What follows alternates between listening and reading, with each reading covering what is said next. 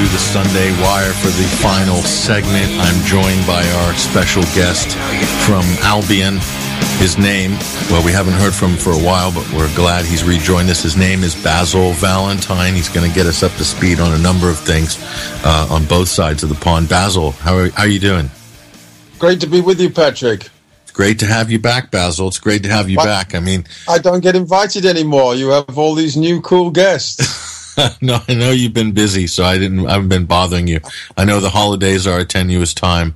And as is the summer, because I know that you're festivaling over the summer as well. So I try not to bother you during those peak social seasons. Right. Well, it's good to be back. Yeah, it's great to have you back.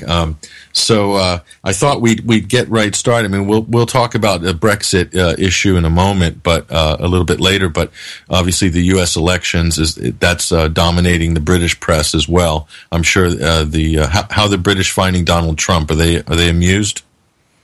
Some are. They're actually largely very ignorant about him and what he says. Although the American Apprentice is broadcast over here. And, of course, he also courted some controversy with the construction of a golf course in a particularly beautiful and remote part of northern Scotland by the sea. I don't think they have any idea about things like the fact that, as you mentioned at the top of the program, he has said he will be an honest broker in Israel-Palestine, or the fact that essentially he supports universal health care.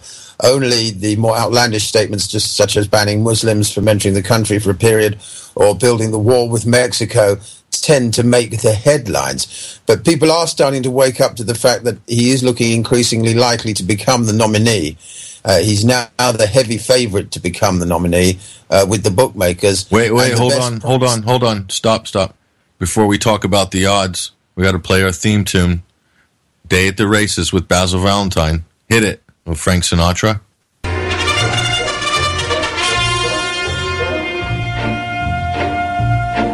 I got the horse right here, the name is Paul Revere, and here's a guy that says if the weather's clear, can do. This guy says the horse can do. Okay, so how are these horses looking in the U.S. race? What are the odd makers saying about Trump? What are they saying about Rubio and Cruz? Well, Trump, the best price in the village is 11-4, which for those not familiar with fractional odds means if you have $40 on Donald Trump and he becomes the next president of the United States, you'll win another 110. Okay. So $40 to win 110, but he is also as short as 2-1, which is obviously the same $40 will merely win you 80, depending on which bookmaker you look at. Exactly. Well, that's because people are increasingly thinking he's going to become the nominee, and in a two-horse race, he therefore stands an excellent chance. Right. The heavy favourite overall is Hillary Clinton, who is long odds on. The best price you can get is 6-4 on. So if you have $60 on, you will win another 40, making a total of 100 for your return. But she is as short as 7-4 on. You know, you'd have to have $70 on to win another 40. So the bookies, obviously, therefore, you can say expect Hillary Clinton to be the next president. Her odds have shortened in the last few days with her thumping win in South Carolina, which sadly appears to signal the end of the Sanders path to the nomination in all practicality. What do you think, Patrick? Well, I think it definitely it's a definite harbinger, but I think the Sanders the burn will be felt right the way to the Democratic National Convention. There will be some jostling on the floor of the DNC this summer. Sanders will arrive with a lot of delegates, okay? Because as listeners may or may not be aware, the Democratic Party proportional representation with regards to delegates throughout the 50 states, whereas the Republicans from Super Tuesday, you have all these winner-take-all states, basically. So, but then on the Democrat side, we have the superdelegates, which balances out the egalitarian aspects of their primary system with a establishment chokehold over who gets chosen in the end. Hillary obviously has the huge edge there, but I'm so impressed with the Bernie Sanders campaign and the amount of young people. Basil, I'm hanging out at I'm in the bookstore. I hear these teenagers behind me saying, "Oh, who are you voting for?" And this girl says, "Well, I was thinking about Hillary," and then two others say, No, she's not cool. Bernie's where you want to be. I mean, these are like 18, 19-year-olds thinking Bernie is where you want to be. That's what they're saying. And I think that's the one it's amazing demographic that he won in South Carolina. Even though he got thumped by 40 points, he was ahead among the 18 to 29s. Way ahead. Way ahead. Yeah. Because they don't want business as usual. Hillary's the business as usual candidate, Yeah, and Bernie's he resonates. He's a very passionate, very clear speaker. I'm very impressed with his oratory. Absolutely. I mean, one can't help thinking if somebody with his message was just a little bit younger, a little bit sexier, a little bit more appealing as a candidate in other ways, then, well, inevitably, if you're standing there saying that the billionaire class have all the money, why can't the rest of us have some? You're going to garner huge popular, or as they say, populist support. It is inevitable. In spite of however much money is being thrust by those said billionaires into the pockets of your main rival. And then on the other side, Basil, you have the opposite, the inverse of that is Donald Trump over there. That populist is saying, instead of, the billionaires need to pay their fair share, Trump's saying, hey, elect me if you want to be like me, basically, right? So it's amazing. Yes, essentially, he's got the sort of alpha male thing going on. I've seen people interviewed they're just going to vote for him because they like him, and because he's a deal maker, he gets things done. He's been obviously enormously successful in his own business life, whereas you've got these plastic full-time politicians in Cruz and Rubio. As Donald pointed out, he's actually hired people who all they've ever done in their adult life is try to satisfy their own lust for power. Cruz is now regarded by the bookmakers as a no-hoper. If you think he's going to be the next president of the United States, you can win 150 times your money over here in the UK. Really? $10 will bring you back $1,500. Wow. Oh, I think that's worth a $10 bet. Just in case, maybe like Cruz and Trump or, get hit by an asteroid or something. Well, at the moment, and of course this is what is irritating the Republican establishment, is that there are still 5 candidates in it. John Kasich seems to be determined to hang on until the Midwest votes, hoping that he can pick up Michigan, Ohio, possibly even Pennsylvania, places like this, close to, where he was governor. So he isn't going anywhere for the time being. And then, of course, the other two are so egotistical, Cruz and Rubio, and despise each other so much that it appears they're both going to keep going. Ben Carson is purely making up the numbers now. So, as you know, the Republican establishment are absolutely freaking out about the possibility of a Trump candidacy. Literally because freaking he out. Isn't a neocon. He isn't a neocon, and he's his own man. They can't control him. It's as simple as that. So... this is one of the things that appeals to people most, is that they know he's his own man. He hasn't taken money from special interest groups or Wall Street. And therefore, one way or another, maybe misguided, but he is at least going to attempt to act in the American national interest. And I think this is why he's confounded all the media, so-called experts, and all the political operators, is for that very fact which you just mentioned there, that people know he's not taking money from special interests. So they're almost willing, in a way, Basil, to kind of forego any concerns regarding Trump as whether they agree on him on 100% of the issues. They're not caring about that. They'll be happy with agreeing with him on half or 60% of the things he's saying, because they're thinking, well, I'd rather have somebody who's not bought and paid for by special interests than somebody who's saying all the right things, but I know is not going to be able to do anything that they're promising, basically. Right. Yes, exactly. So that's the dynamic. And of course, his positions are not easily defined in terms of where to put him on the left-right spectrum. And in fact, he was being attacked from the right endlessly by Cruz and Rubio in the latest debate. Yeah, for not being conservative enough, right? And what they don't get, Basil, is that Americans really don't. I mean, Republicans shouldn't care about who's the most conservative. All they should care about is winning.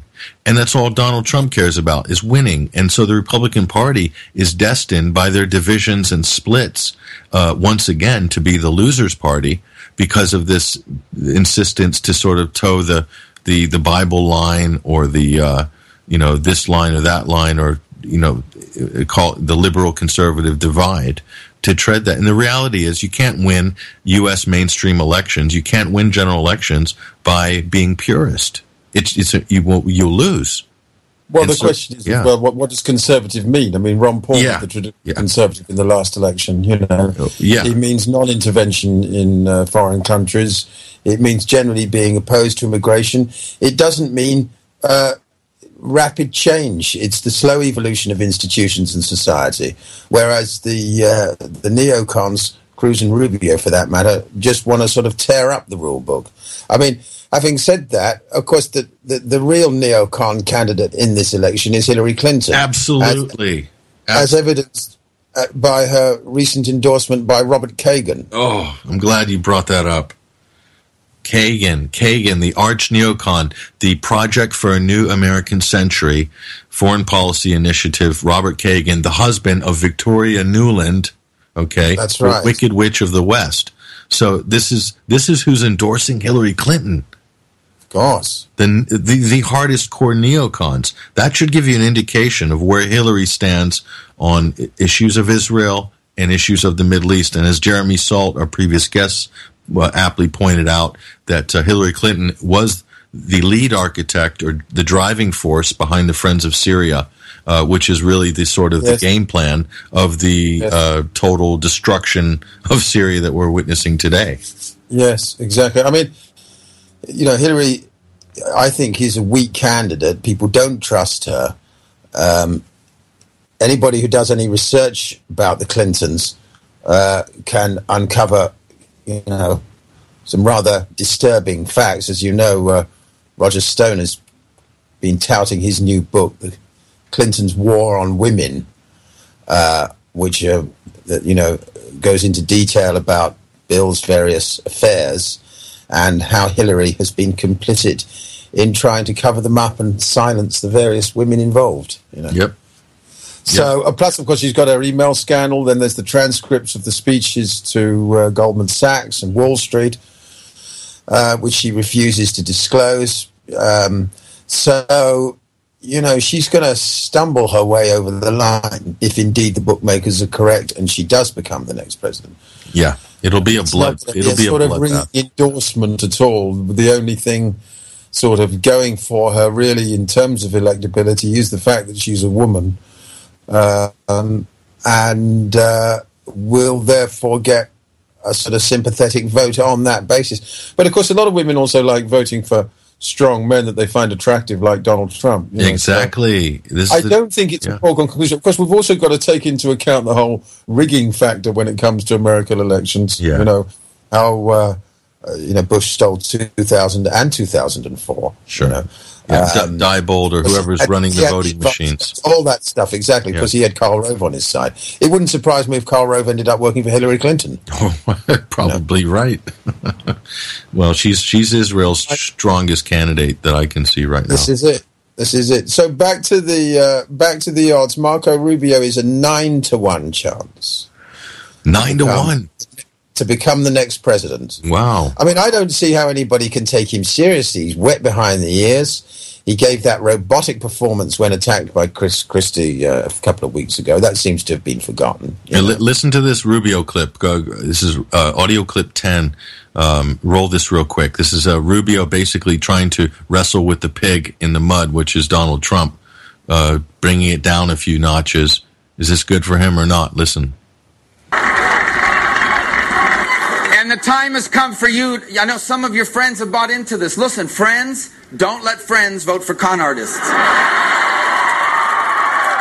It is time to open our eyes It is time to open our eyes. We cannot allow a con artist to get access to the nuclear codes of the United States of America. It's a big fraud. And it's time to open our eyes, and we will in the days and weeks to come. I'm confident of it. Now, what happens when you attack Donald? He goes on Twitter. Okay, listen. It just goes on and on. I mean, Basil, it's out of control. There's no more. The airs and graces are gone now. Out the window. It's getting really rough out there. He has zero gravitas, Rubio. You know, very little experience of the real world, you know. He reminds me, doesn't he remind you of that kid in school that used to sort of do nasty things to you, and then as soon as the teacher turns around after you've hit him, and then he starts crying and says, "Oh, he just hit me." He's like a really devilish, kind of devious character. Don't you get the feeling of... I agree. I think so. I think he's got the whole Napoleon complex about being short. You know, this is why he wants to dominate everybody, you know. He's a species of psychopath, and so is Ted Cruz, for that matter. Oh, you know? God, Ted Cruz is completely psychopathic. That's just my psychological... Ted Cruz, by the way, in the betting, you can now get as big as 50 to 1 for Cruz to become the nominee. 150 to 1 to become president, and 50 to 1 Cruz to become the nominee. The same price, John Kasich. Marco Rubio, 7 to 2, so $20 to win another 70 for Rubio to be the nominee. And the Donald is 4 to 1 on. So if you have $40 on Donald to be the nominee, you're only going to win another 10. In other words, it is increasingly, according to the bookmakers, a stone cold certainty. Well, they're looking at the polls. Basil, they're looking at the poll data, which clearly shows. I mean, I wouldn't be surprised if Trump edges Cruz in Texas. The reason I say this is because Dallas is very pro-Trump, and that's, you know, as a stronghold. I think he's going to give Ted a good run. Even if Ted wins Texas, I don't think that will not necessarily translate into any momentum into any other states. And here's why: because Texas has always been regarded as a kind of a standalone in terms of its the political hive mind of Texas is pretty much a standalone when set against the rest of the United States. So if Cruz, I just don't see his poll numbers really challenging in any of the other Super Tuesday states. He might take Texas, but here's Maybe he might take Arkansas next door, but you know, Trump will win probably 10 or 12 states on Super Tuesday, and which is, after all, in 48 hours' time. You know? Yeah. And if he does so, then, well, that's pretty much game over. You know, I mean, I know there's still a long way to go, but the momentum will be absolutely irresistible. Well, I think Super Tuesdays on March 15th. So as a result, they're throwing. I thought it was March 3rd. Anyway. Okay, sure. I thought it was the 15th. Maybe I'm wrong.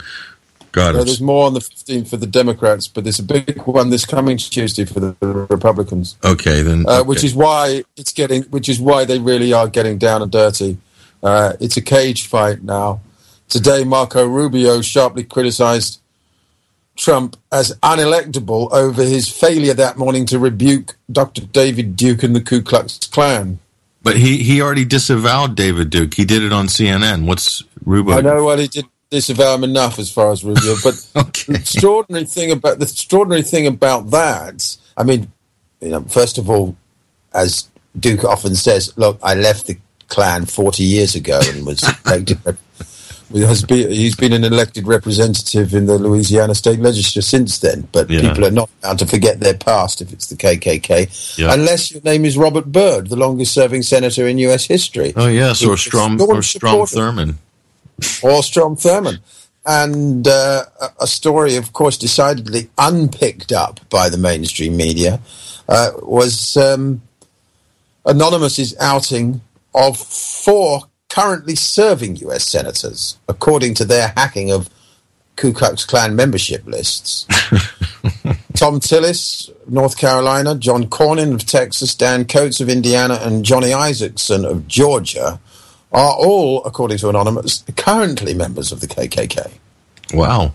Currently serving senators. Yeah, this didn't really fly, this story. It came out in November, you know. So, obviously, any association with the KKK is political suicide in the current climate. I heard they're still an organization, but they've transitioned out of politics and they're just running sort of fetish nights, basically, like parties.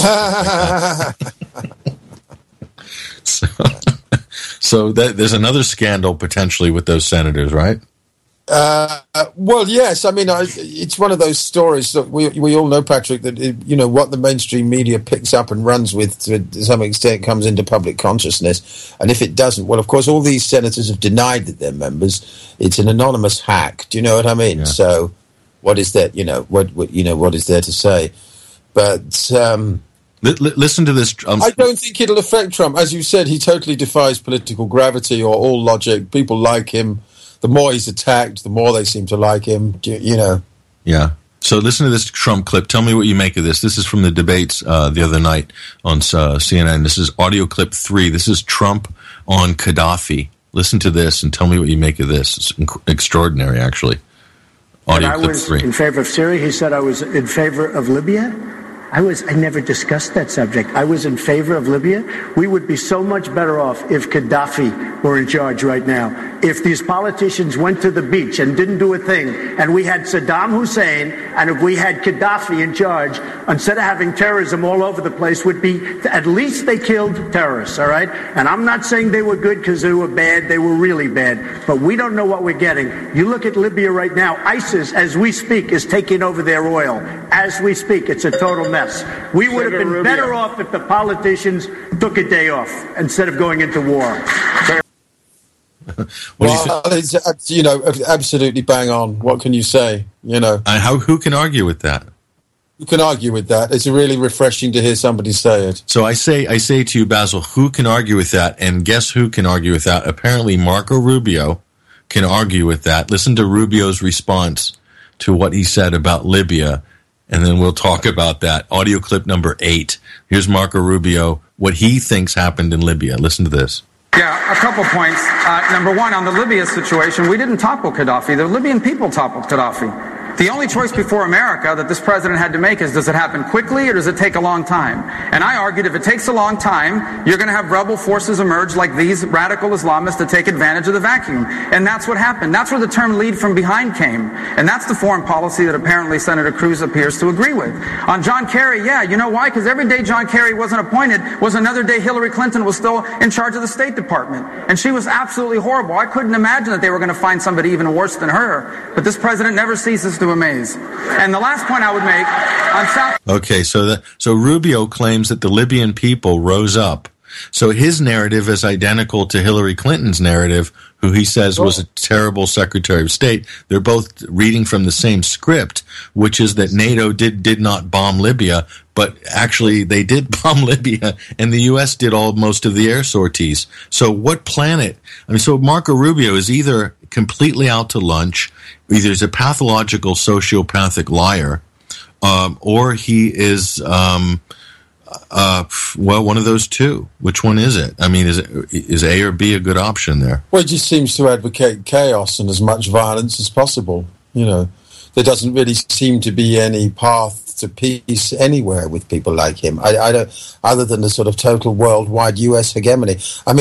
They really have departed people like him from all the traditional diplomatic channels by which international relations are conducted over the last, since the Second World War, and just carry on in this sort of ad hoc way. Do you know what I mean, Patrick? Yeah. He goes along, And he's talking about, Donald Trump being in charge of the nuclear codes. Trump's saying he wants peace in the Middle East. Actually, I'd rather have him with the hands on the nuclear codes than Rubio. And John Kasich, this guy, he's been in Congress since Moses parted the Red Seas. He claims giving Rubio the codes would be like giving a 4-year-old child a loaded revolver and telling him to play with it. Yeah, and your ATM card. So John Kasich is who everyone says, he's grounded, and although no one will vote for him, they think he's somehow the most grounded. So he has no understanding at all of anything going on in the world. He's completely clueless, okay? And this is the most senior legislator of all of those candidates This gives you this is what shit we're in basically in America. Audio clip number 9. Here's Kasich. He wants to basically shoot up everybody and everything, and just basically we need to take over militarily the whole planet. Listen to this audio clip number 9. I want to point out something here today that it's so critically important about how the Obama administration has really done such a ridiculous, feckless job here in foreign policy. First of all, we should have been supporting the rebels long ago. They could have taken Assad out, and because we did nothing, the Russians are now in, and they're sitting in the catbird seat. We should have been helping them. I'm thankful that the aid trucks are finally getting into Syria, but the fact is, had we had acted, we would have solved that problem. Now let's talk about Libya. Libya didn't go down because it was some people revolution. Hillary Clinton, Samantha Power, and all these other people convinced the president to undermine Gaddafi. They undermined him, and now they have created a cesspool in Libya.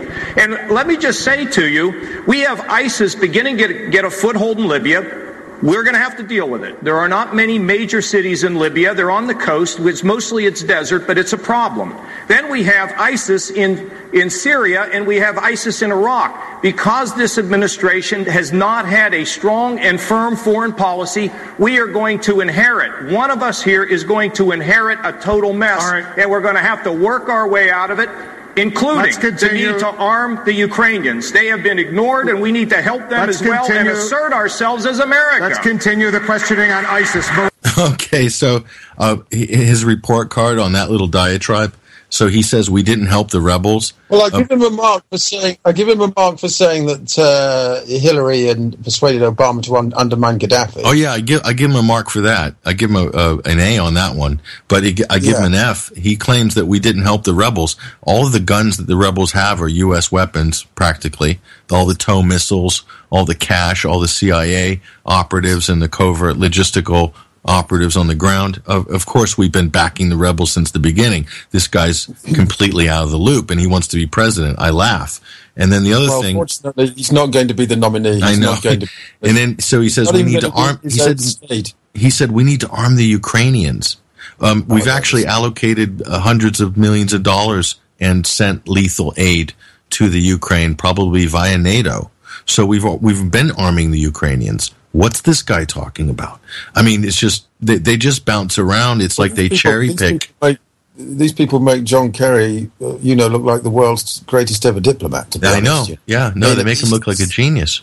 Absolutely. Yeah. At the current polls, Kasich is trailing Trump in Ohio, 31 to 27.5. Wow. And seems that if he can't win his home state, then it's time to call it over. He thinks Trump is probably going to run the table on Tuesday. But like Rubio, he suggested he will force a brokered convention if he has to. Now, I think Rubio and Cruz are going to keep going and are going to try and prevent Trump from getting enough delegates to secure the nomination. In other words, Trump will have more delegates than anybody else, but unless he's got more than half, then it goes to the horse trading. Yeah. Now, if that happens and they try and draft somebody else in, a Mitt Romney or a Paul Ryan or a God knows who, Michael Bloomberg has even been suggested, then I think Trump would run as a third party candidate. I think he'd then say, sod you, I want more delegates than anybody else. But yeah. So I'll spoil the party, pal. Do you know what I mean? But I think Trump will get the nomination, but that you'll see a sort of reformation of the Republican Party. Trump apparently has got hundreds and thousands of volunteers and a ground game that's coming together from sort of grassroots activism like no other, you know. So if the neocons and the Republican establishment walk away from him, I think he'll just say, sod you, Yeah. No, you're right. He has developed he'll have a political machine after this campaign like no other. Like you said, Ron Paul would probably be a close second in terms of campaign for liberty, what he built during his campaigning and what he did with the money that was donated afterwards, turned it into a series of institutions who are advocating for some very good things. So he's kept the mission going. Now, what the problem with the brokered convention is, and I wrote an article before Christmas saying Hillary Clinton's secret weapon, Donald Trump. And I didn't mean that in a sense to blame Trump, but that he will be used as the sort of wedge that will fracture the Republican Party. And once again, they will go into the November election divided, and they will lose. And this has been time and time again. We've seen this. It's almost like the, you look at, especially if they really wanted to win, they would just say, right, the American people overwhelmingly, Donald Trump has tapped into something here. We don't understand it. We don't know what it is, but let's win. So, but instead of doing that, they do the opposite, which is let's lose. It's incredible. Well, believe it or not, you could even see a situation after the election where if Trump did become president, he was deadlocked over all sorts of issues with a Republican-controlled Congress. Right. You know what I mean? No, he's going to have all these senators and congressmen who can't stand the sight of him and who disagree with him on more than half the issues. Okay, here's what's going to happen. Okay, and this is, if you look at the patterns of the last 8 years in terms of the by-elections, it goes like this. Okay, the reason the Republicans seized control of the House and the Senate in the last by-election was because of this. Obama's opinion polls and approval ratings were at an all-time low. That was the natural reaction. It got out all the Republican base, so they mobilized. If Trump wins the nomination and wins the nomination, Basil, forget about November, just gets the nomination, it will mobilize the Democratic base they will have a rallying cry. He'll be the lightning rod. He'll be like the ISIS of American politics. They will have them out in droves. They will take this Congress, and they will take all available seats in the Senate. And then you will have the gridlock, which we have now, but similar, the inverse of Obama and a Republican-controlled Congress. It'll just be an inverse of that. But I'll tell you, if that was the case, Donald Trump if he's a businessman, he's an executive, he'll actually want to get things done. So he will do deals. He will deal. And if the Republicans can't get used to this or like this, they're just going to become, again, they'll go into the next decade as the party of losers. And it's their destiny to be losers. And they're led by people like Glenn Beck and ideologues like Ted Cruz quoting Bible verses and just making up things when he talks. I mean, these people are nuts. They're absolutely bonkers.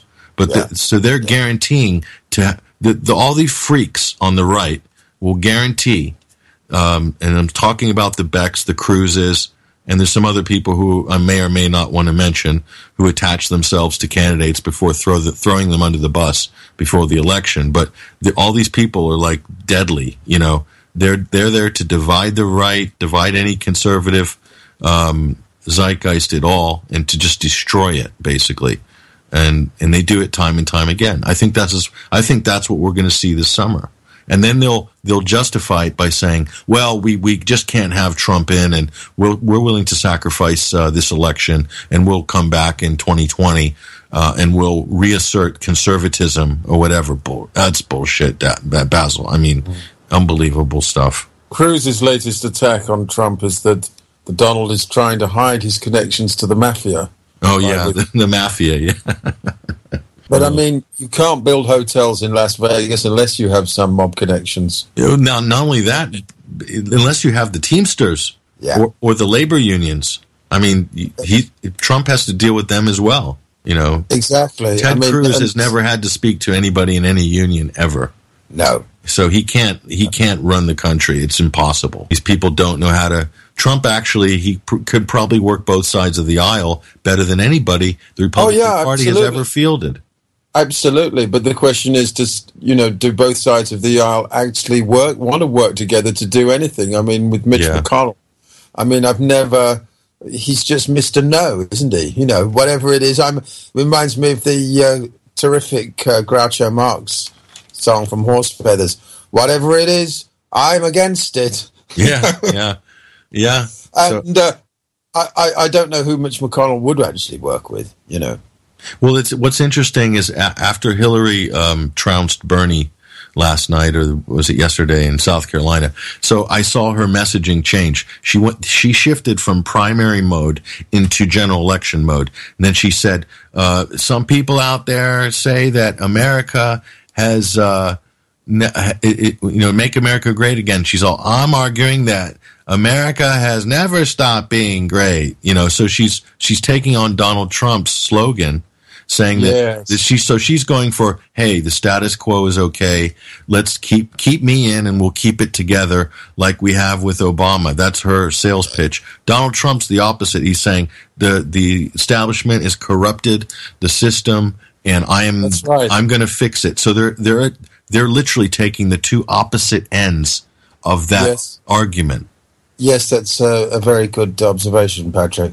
So that's going to. If you lay that out in a general election, that's a very divisive choice there. Which way are you going to go? Are you going for the establishment or against the establishment? That's going to be a real neck and neck. You could split that right down the middle. Yeah. It wouldn't surprise me if Trump ended up picking up some Bernie supporters. Yeah. What's amazing is that I'll play this Howard Dean clip. I don't know if Hesher, you've got that on cue, but listen to this. This is Howard Dean, 2004, Iowa caucuses. He was the front runner. He was winning, and then he made this victory speech, and he yelled out. He got beaten there, and this was a sort of defiant rally cry that went terribly wrong. But he had the polls on his side. He had the polls on his side, but he'd lost Iowa. Exactly. That was the thing. Even though he was still doing well in national. Listen to the clip. We'll roll this. Howard Dean. Listen to this. This got him killed, basically, in terms of electability. Roll it. You know something? Not only are we going to New Hampshire, Tom Harkin, we're going to South Carolina and Oklahoma and Arizona and North Dakota and New Mexico. And we're going to California and Texas and New York. And we're going to South Dakota and Oregon and Washington and Michigan. And then we're going to Washington, D.C. to take back the White House. Yeah! I'm slightly surprised that was the end of his campaign. It was the shrill scream. I agree, but all American shrill, Patrick. Yeah, but you're not. I don't know how they one little scream and they destroyed his political career. Isn't it incredible? That was only 10 years ago or 12 years ago, Basil. Okay, now what I'm saying here is this: what has happened to America that now you could say or do anything, and you can't, the press won't be able to destroy you. So now Hillary Clinton last week starts barking like a dog. Okay. And I thought to myself, this is the Howard Dean moment, or it should be anyway. But then I'm like, no, we're in 2016. So anything goes. Nobody cares anymore. Nobody cares. No one cares. Roll Hillary. Listen to this.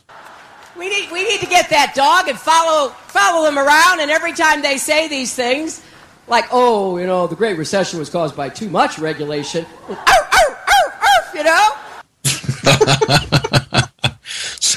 So if that doesn't just get you, doesn't sink your campaign, what can? Imagine the soundbite potential there. Just bark, bark, bark all the time. Yeah. Not anymore. No. Not anymore. Is it because the baseline? I know every election's different, but this one really is very different from anything that we've seen before. Yeah. So anyway, we'll make sure we mix that barking into a new advert sound clip on ACR. Yeah. Very good. It's like we came, we saw, he died. Arr, arr, arr, arr, arr. Oh God, yes. So anyway, you can look forward to that and many others.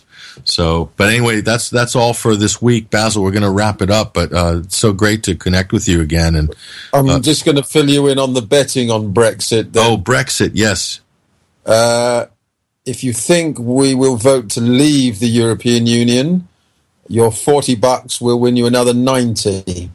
And if you think we'll vote to stay, if you stake 110. You'll win another 40. So long odds on, 11-4 on that we stay, and 9-4 against that we leave. So in other words, the bookies think we'll stay. Yeah, I think we're going to stay too. I think it's all dog and pony. And in the final analysis, for one very good reason and one very good reason only, I would come out on side and say I'd rather we stayed. if we had a decent government in Britain, then I'd be happy to leave. But with the present lot in charge, the worst government in living memory by a long chalk, Europe does actually provide some sort of safeguard to things like human rights and disabled. Exactly. That's a funny way of looking at it, but I kind of agree with you on that. You're right. This is like the most authoritarian Stasi-like government in absolutely more of that another time. I mean, the latest thing perhaps we'll talk about this next week is they're going to withdraw government funding from all academic institutions that criticize the government. Oh, isn't that interesting? We're going down the Turkey route in Britain. Going down the Turkey route. Wow, get the turkey baster out. If your academic studies critical of government policy, no more money for you. Oh, isn't that interesting? Wow. Yeah. Which is almost the definition of totalitarianism. So, and where do you draw the line with what's critical government? Can you be critical of the military? Can you be critical of various industries? Can you be critical of GMOs? Good question. And this, of course, comes hard on the heels of outlawing councils, local councils, from boycotting goods from countries that they don't approve of. So quite a few councils recently have been part of the BDS movement, have been boycotting Israeli products. You're not even going to be allowed to boycott products from the settlements in the West Bank, even though they're technically, of course, illegal under international law. So it's going to be illegal to uphold the law and boycott the illegal. Oh, my goodness. That's not good. That's a very dark turn in terms of the democratic evolution. I think it's that's regressive. That's regressive. It's going backwards. We're heading rapidly into a totalitarian state here. Do you know who Marco Rubio reminds me of? It just came to me. Go on. He reminds me of a young Miranda. You know who I'm talking about, don't you? Yes. Yes. Yeah. Anthony Linton Blair, Tony Blair. Same fake smile, same the evil eyes. He reminds me. He is same absolutely bought and paid for as well. He is Marco Rubio is Tony Blair. He's a young Blair, and so with Rubio you'll get the same as you got with Blair. Pretty certain there. Completely devious. But Benny, before we go as well, there's a great article up on the website by Stuart J. Hooper. It's about the Trident, Stop Trident. Jeremy Corbyn leads the protest. Imagine that, the Labour leader gets on the stump at Trafalgar Square. When have we seen that before, Basil? Protesting against Trident. Absolutely. Tony Benn used to, of course, but... I think that's incredible. Great report there. There might be there's a video as well. I mean, we're talking about a government who are now finding excuses for taking £30 a week away from people confined to wheelchairs and suffering from cancer, the most disabled and disadvantaged. This is in order to encourage them to find work. Listen, Trident, all you have to do is push the sub out there, say there's weapons on it. You don't even need to have, you could put it could be a plastic sub. It doesn't matter. They'll never use nuclear weapons. Trident's going to cost probably £150 billion or something. And no one's going to, they're not going to use nuclear weapons. They didn't use them in Afghanistan or Iraq or Syria, so they're not going to use them. So forget it. You don't need a deterrent. It's the psychopathic society, where you spend hundreds of billions of pounds on weapons that can never be used, and yet don't look after your own citizens. I think people are beginning to figure it out. I hope so, Patrick. People are beginning to figure it out. So go check that out, Stuart J. Hooper. And then today after the show, we're going to premiere a documentary at 21st Century Wire there. It's called Meningo. It's the Ironclad Island. Great film. We're going to do a Sunday screening every Sunday. We're going to release and show a documentary film, some of them new, some of them old. This one premiered on RT Documentary Channel this past week, or the week before. So we're going to have that screening up there at the 21st Century Wire. So look for that. There's some Sunday curated by our editorial team, different documentary film each week, Sunday screening after the completion of the Sunday Wire. So you want to check that out. Basil Valentine, thank you so much. Thank you, Patrick. We salute you over there in Britannia, here on this side of the Atlantic. So we're glad that you're there, and we really hope that we're waiting for your book to come out. We'll talk again soon. Yeah, we're waiting for that book to come out, Basil. Oh, yeah. No, don't worry about that. That'll be later this year. So there it is. Thank you to our guest, Jeremy Salt, and, of course, Sean Helton as well in the first segment. If you missed any of the live broadcast of this special extended show, we've gone a little bit over time today. You can go back and listen to the archive. Should be up in the next few minutes after the show. I'm your host, Patrick Henningsen. This is the Sunday Wire. And also, big shout out to our guys in the chat down at Day, Dallas, Elisa, Jow, Randy J, Spore, 26, Stevie C, Miles of Truth, and B. Header. Thanks, guys, for keeping it real in the ACR chat room. I'm your host, Patrick Henningsen, signing out. Take care.